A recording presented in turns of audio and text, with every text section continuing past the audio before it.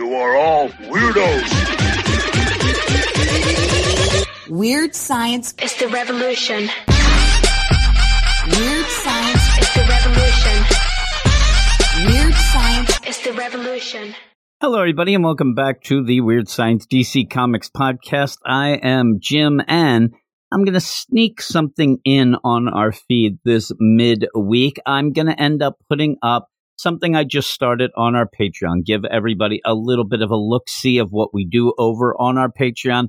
I think the bang is in the buck. Is that what they say? The idea that if you listen to a podcast that we end up doing, maybe get an idea of some of the things that we do, maybe you'll be inspired to at least check it out, maybe even sign up. But what I ended up starting this past week was another reading club. I like to do reading clubs. I like to do read-throughs where you just start at issue number 1 and go through an entire series. Some of these series longer than others, but one of the ones, and the one you'll listen to right now, is Gotham Central. I ended up deciding that I would do a Gotham Central reading club. It's about 40 issues, I believe the whole series was, so it's manageable, but it's something because recently there was an announcement that in October there will be a Renee Montoya GCPD book, and people were fighting if this was the spiritual successor of Gotham Central, if it was nonsense. Everybody was fighting about it, but in the meantime, I decided why not go back to a book that is pretty beloved, even though when it came out, it did have problems with the sales. Not a lot of people were buying it.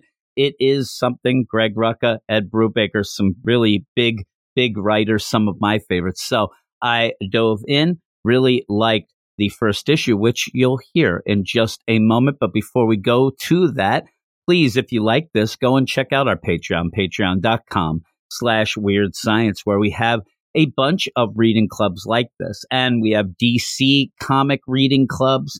We have Marvel. We have even other things. We have a Spawn reading club, a Walking Dead comic book reading club, a Teenage Mutant Ninja Turtles reading club, a Marvel Ultimate Universe reading club, and Injustice. It just goes on and on. We have a ton of them, as well as our other shows like our weekly Spotlight and all of that all mixed up. And yeah, check it out. All you can do, or all I can ask you to do, is just check it out. Maybe sign up at a level that is right for you and start listening to a ton of podcasts, because we do put out a ton of things. I didn't even mention a lot of manga as well. So if you're a full comic book reader, manga, all that, I know that you'll find something that you will like over there. And just as an added bonus, it's the beginning of August, and we don't have, some of the Patreons end up charging you right when you go in there. You sign up, you get charged right away. And I don't like doing that because you may not like what there is. And I'd rather everybody listen first, decide if they want to stay. And then if you end up deciding to go into September, then you will be charged for the first time then. If you quit before then, free trial, no fuss, no muss. You get to listen to a couple things, maybe make fun of me. All of that said and done, we're going to go off to this Gotham Central episode, the first episode. This is a reading club that I'm going to be doing as of now by myself. A lot of the reading clubs I end up doing with people from the Get Fresh crew, a lot of different hosts and whatnot. But this one is a little solo like Jenny, if you know what I'm saying. If you're a Blink, you do. If not, you have no idea. But enough of that.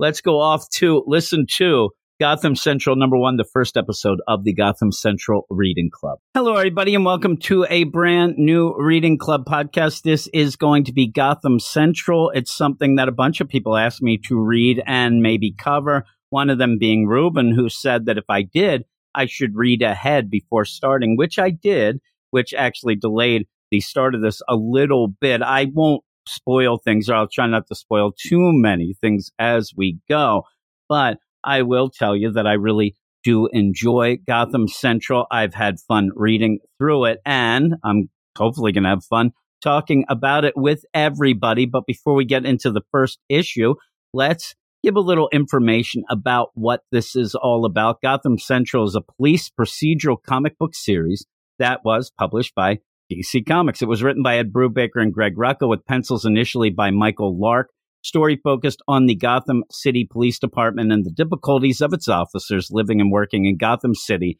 home of Batman. And Greg Rucka and Ed Brubaker collaborated on the Officer Down Batman crossover and then decided that they might want to do a procedural police story in Gotham City and finally obtained approval from DC executives. And they wanted Michael Lark on pencils. And to get him, they actually had to wait a full year because he was actually busy. But while that year went on, Brubaker and Rucka worked on storylines. They plotted out the new series elements and decided to script the first story arc together, then split the cast because there's a lot of characters in this book. But it's a cool way, and it almost feels like what Rucka ended up doing. Not quite, but Rucka ended up doing that Wonder Woman deal at the beginning of Rebirth, where he had the present, and then he also had that year one stuff going. In this, you end up having Rucka is writing the GCPD's day shift storylines, and Brubaker writing the night shift, with Lark penciling them both for at least as long as Lark and Brubaker end up on the series. Later on, they will leave, and Rucka will continue for a little bit, but he said it just didn't feel right without Lark and Brubaker, so then he ended it. And there wasn't great sales for this. Sales were never really good for it. It got a lot of awards and nominations and whatnot, but sales were never good. But Rucka does say, and he claims that it wasn't canceled because of sales, it was just canceled because he had finished. He said that he was done with it, especially since Brubaker and Lark were no longer involved. But we're going to head off now to the first issue. And again, it's one of those books that does have kind of a slow burn. But when Ruben told me that I should read ahead because I may not like it at first, he was completely wrong. I really liked it right from the get-go. I think it really hits this kind of vibe that we don't normally get in books. And being somebody who may not be a big fan of police procedural TV shows, Tanya, my wife, is, and I have watched a ton of them because of her just watching them in the room. And it may not be that I know every bit of whatever, but I do. And this ends up really feeling like that and really feeling like they should have made a TV show based on it. I know that there's been times where they say, well, this kind of is, or that might be, but really to get down and dirty with this, it really would have been a pretty cool deal. But we'll go off to issue 1 right now. And Gotham Central #1 is an issue that came out December 4th, 2002, co-written, as I said, by Greg Rucka and Ed Brubaker, pencils and inks by Michael Lark, colors by Noel Giddings and Digital Chameleon, letters by Sweet Willie Schubert. It is part 1 of a 2-parter, In the Line of Duty, part 1. And there's going to be a lot of characters that we're going to get thrown at us. Initially, you're going to kind of focus on a couple, but there will still be a bunch in this issue. But what we do start out with are 2 partners from the GCPD. They work the night shift, and it is Detective Charlie Fields and Detective Marcus Driver. Now, their shift is ending at 6 a.m. They can go back to the precinct. They can end up doing a little bit of paperwork probably and then going home. And you see that Charlie, he would love to go home, but Marcus has gotten this lead at the last second. They're working a case on a kidnapped missing girl, and some junkie has given them a lead that they don't think is really going to amount to much, but they're going to check it anyway. And it seems that Marcus is pushing to check it. Charlie just wants to go home. He talks about his wife, and you would guess the idea that his wife ends up working a day shift. They have that little crossover. They only have a little bit of time together. He'd like to go home and at least get some rest with his wife. But he's going to go with his partner. His partner's going up. He makes the joke of, yeah, I don't want you to take all the credit. I could just end up seeing the headline, Detective Marcus Driver solves the case on his own because his partner's asleep in the car, stuff like that. But it's very nice. You can tell that they are friends. You also have a cool cinematic way of doing this as the lead seems to take them to a motel room or a motel to go to a room, and they end up getting out of their car. They're going through the lobby. They're going up the stairs. Then they're in the hallway. Very much a cinematic deal, almost like a Pulp Fiction type of play. As they get to this door, they don't seem to be that concerned with what's going to happen here. They don't seem to be very nervous jerky about this. They really think that this is going to be something that won't lead to anything, and they'll just go back to the GCPD and go home and, another day, another dollar, whatnot. So they knock on the door. They declare it's the GCPD, open up. You end up having this pale guy open up the door, kind of crack. Hey, do you have a warrant? And you end up having them say, if we had a warrant, we wouldn't be asking you to come in. We wouldn't have been knocking on the door to open up. And from behind this guy inside the room, somebody says, just open the door, Danny. And that's when you end up having Fields and Driver bust in and then go, oh, shit, because Mr. Freeze is there. And he already has his freeze gun, already trained on them. And it's classic looking Mr. Freeze in the cool costume and whatnot. And Mr. Freeze blasts. And you have Fields, Detective Fields, push his partner Driver outside of the room again. Says, run, go, get out of here. And pushes Driver. As he's being pushed out into the hall, Freeze is able to shoot the hands of Driver. So he has his gun, but the hands now are frozen, almost like ice cuffs on there. So he's not going to be able to use the gun. And then in very tight in panels, you end up seeing Charlie blam, blam, blam in his gun, and also Freeze then blowing, the freeze gun, shooting the freeze gun at Charlie. So you don't really know at that point who ended up winning the standoff, whatnot. You have Driver outside, his hands still frozen, yells, Charlie, Charlie, are you okay? And then Mr. Freeze is seen, and he has the frozen Fields, Charlie Fields, and says, no, I'm sorry, Charlie will not be using that okay word any longer. He's dead. He's completely frozen to death. So with that little standoff, Freeze won. But Freeze wants to know, how did you find me? He asks that to Driver. And as he does that, he does shoot Driver and actually kind of freezes his shoulder and suit to the wall so he can't move. But he says, how'd you find me? Driver says, go to hell, you effing psycho. And so with that, Freeze says, I've always found the Gotham police to be an incredibly uneducated lot. Let me give you a lesson here. And ends up ripping off the ear of his partner Charlie and throwing it at him, the frozen ear there, and then says, shall I continue, or do you want to answer my question? So it's basically, I'm going to rip your partner apart here right in front of you, even though he seems to be dead. But you want to answer my question? Answer it. How did you find me? And you end up having Detective Driver say, we weren't after you. Freeze seems surprised. Says, what did you just say? And Driver says, true, we had a tip. We're looking for kidnappers, thinking we'd walk into a room with you. You really think that's the case? If we thought we were going to face Mr. Freeze, we would have had backup. They would have been here now. We weren't looking for you. We had this weird tip. And yeah, he ends up saying, Freeze, like, well, I guess you have some bad luck then. I guess that Gotham ends up teaching people that bad luck will catch up to you eventually. Now, this other guy that was with Freeze that answers the door says, hey, Freeze, we got to get going. There's shots fired. People are going to get and call in the police. The police are going to be swarming in here. And you end up having Freeze say, Danny, wait a minute. So we know this guy's name's Danny. But then he says, like leering over Detective Driver, I just want to instruct our friend here in Gotham's more advanced curriculum, the tragedy of surviving loss, as a preview for things to come. And so that ends that scene. Really good start. A cold open, if you will, if I can make some jokes. It's a really good start, but the big play here is going to continue being the mystery of why was Freeze there? Why did he end up shooting them? Why didn't he just run? All those things will be what this case is going to eventually get to be. But before we can get the case, we end up having to go back to the GCPD itself and end up seeing a little crossover of shifts. You end up having the night shift is going home, the day shift is showing up, and you get some cool things here. And it's very natural.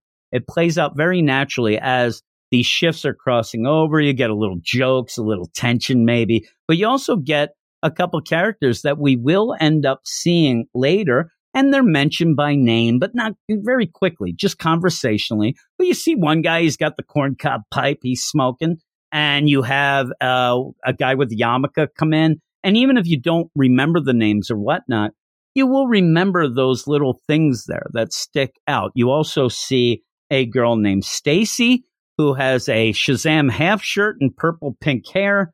Yeah, she isn't actually part of the GCPD. She works for them as a civilian administrator.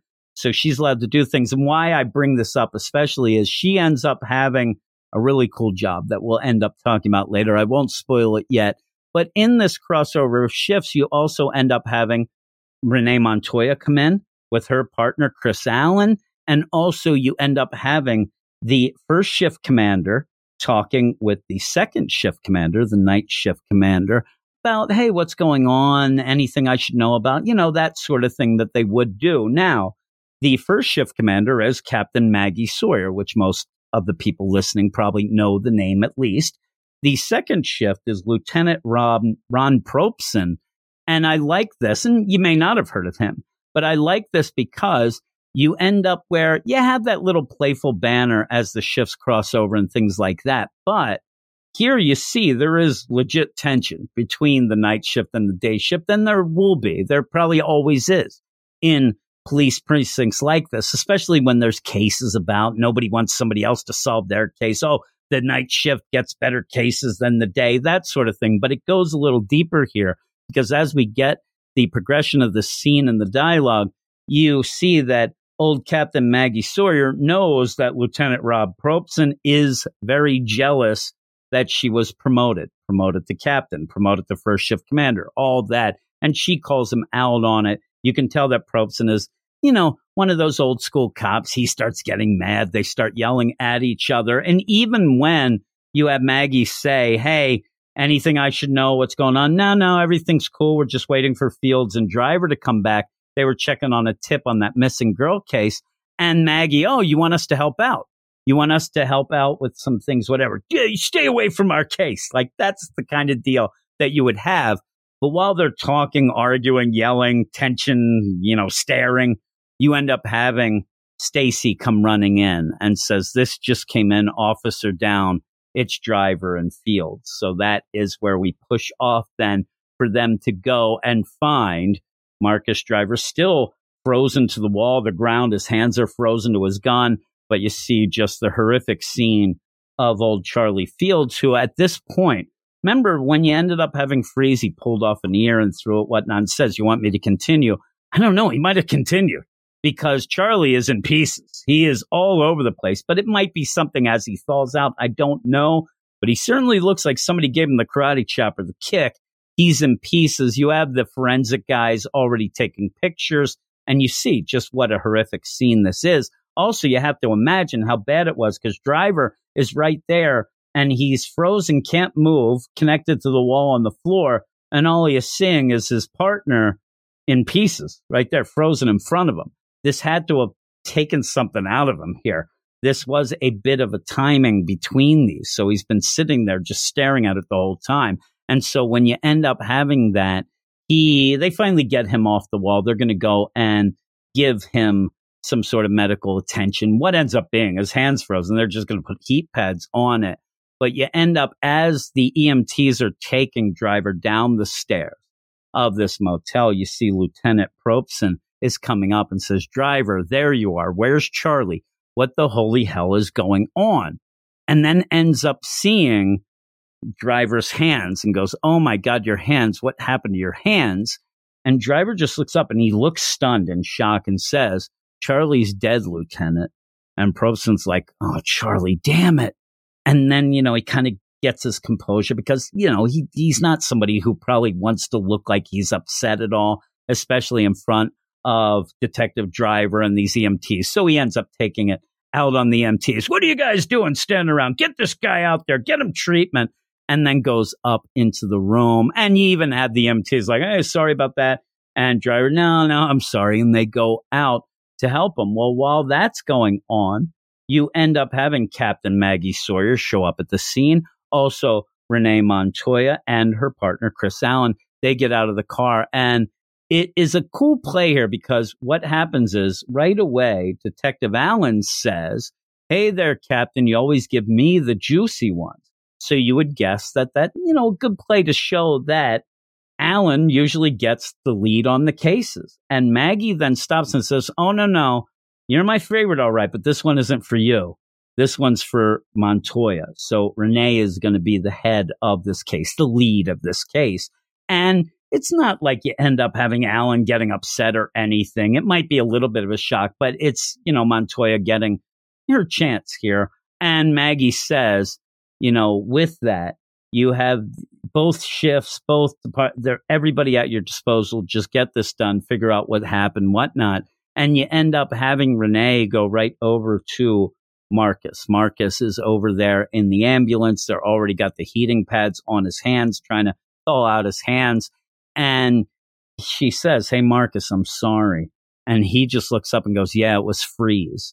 And she says, "Yeah, I heard." And they kind of just stare at each other for a little. Marcus isn't saying anything else. She says, "Okay, I'm going to go up. I'll meet you back at the precinct where we can get your statement and things like that for them to, figure out what's going on." And he says, sure. He doesn't even look up. He's very sad. And like I said, he's probably still in shock.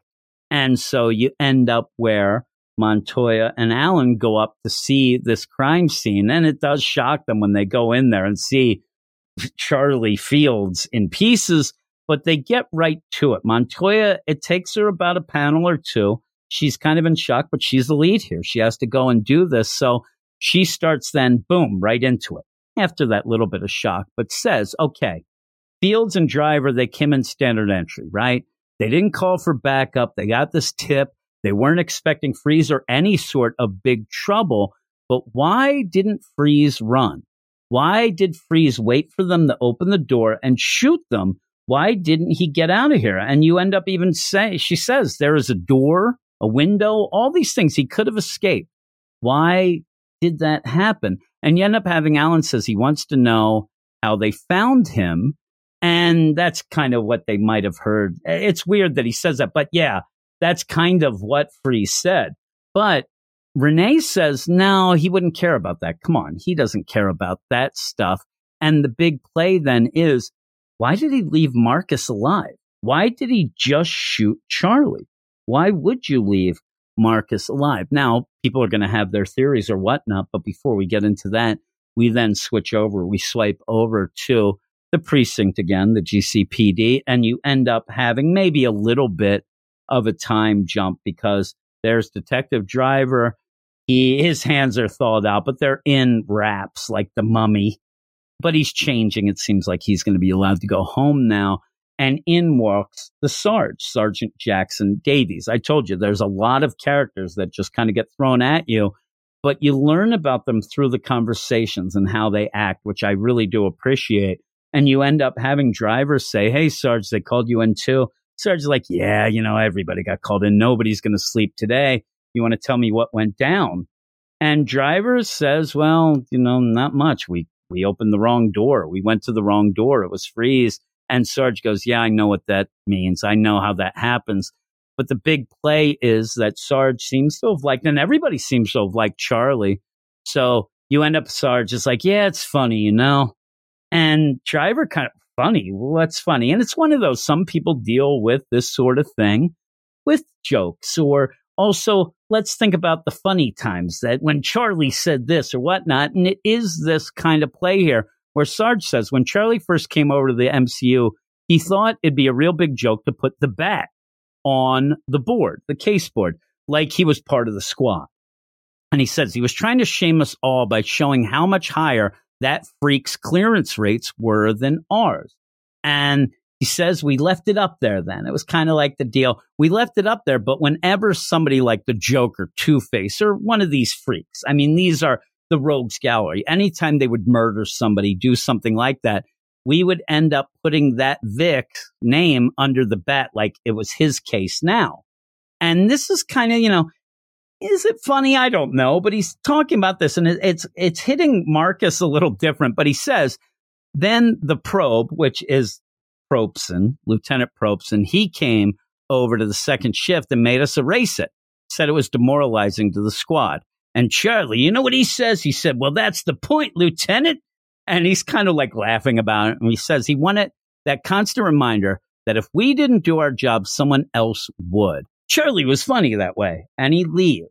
This little story, which seems to be something where Sarge is just trying to lighten the mood a little. And hey, remember Charlie was a little weird with certain things. He was a funny guy, whatnot. And Marcus takes a little personally, and he now is kind of not on a vendetta, but he is at a frame of mind that he doesn't want something to happen. And he goes to Commissioner Michael Akins. So he goes into Commissioner Akins' office. Akins is on the phone with the mayor, says, I'll have to call you back. Obviously, this is an officer that had a bunch of trouble here, so they're going to be real nice to him anyway. But he says, hey, I'm really sorry about that, detective. You know, I'm really sorry what happened to Charlie. You know, you have my condolences, things like that. And Marcus says, yeah, you know, it would have been better if he was a piece of shit.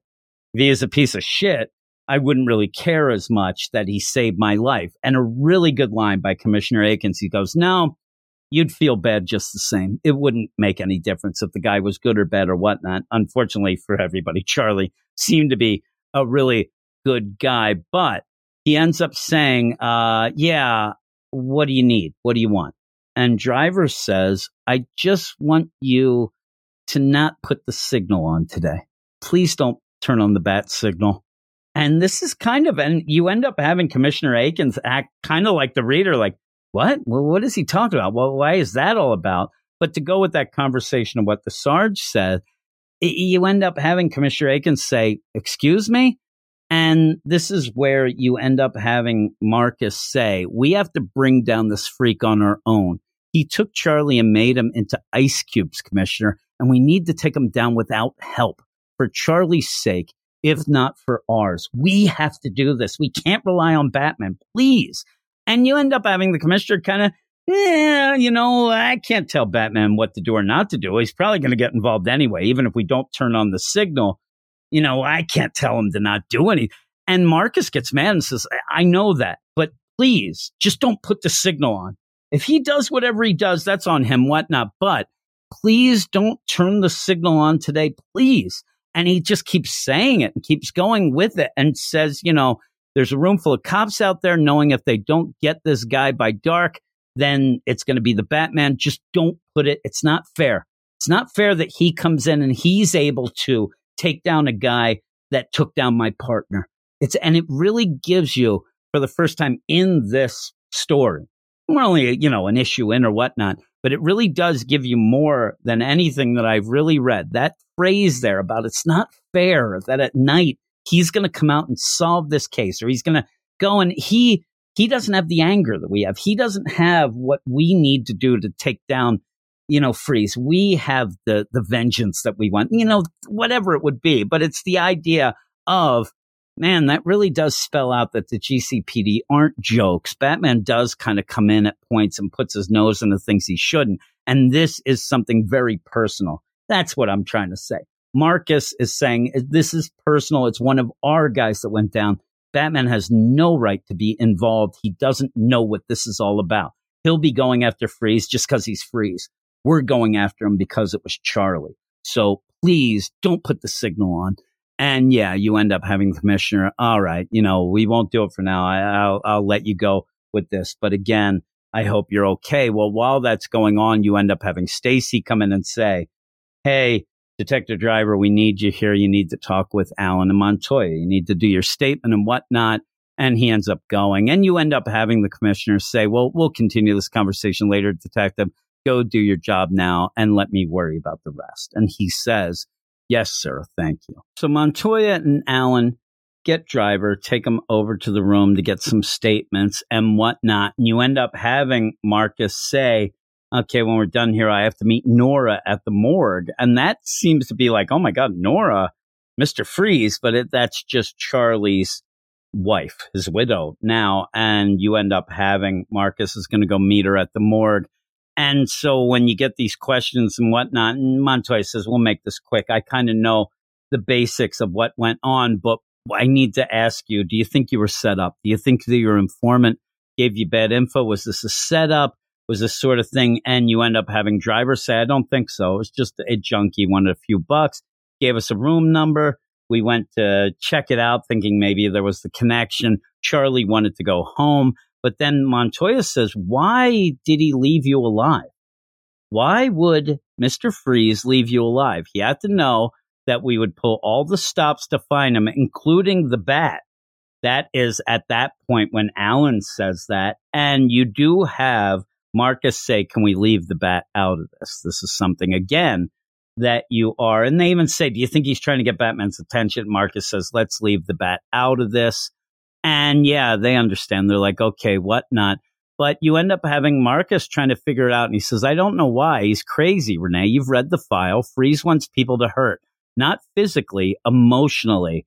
And take two cops, kill a partner, instant grief. But they end up, and Montoya doesn't think that that really fits. Mr. Freeze isn't like that. He's smarter than he is crazy. He doesn't just do this sort of thing. So Montoya says he's got to be sending some kind of message if he left you alive, trying to let us know he's smarter than us. But as this is going on, you end up having the Sarge come in. Hey, we got a call, another call. You're going to have to take this. And even then they're like, Sarge, we're in the middle of this. We're in the middle of something here. But he's like, no, Montoya, you got to take this. She's the lead on the case. Something else has gone down. She gets on the phone, and it is another officer out in the streets, and ends up calling that somebody else has been frozen. You end up seeing him, and he even says, like, I'm here.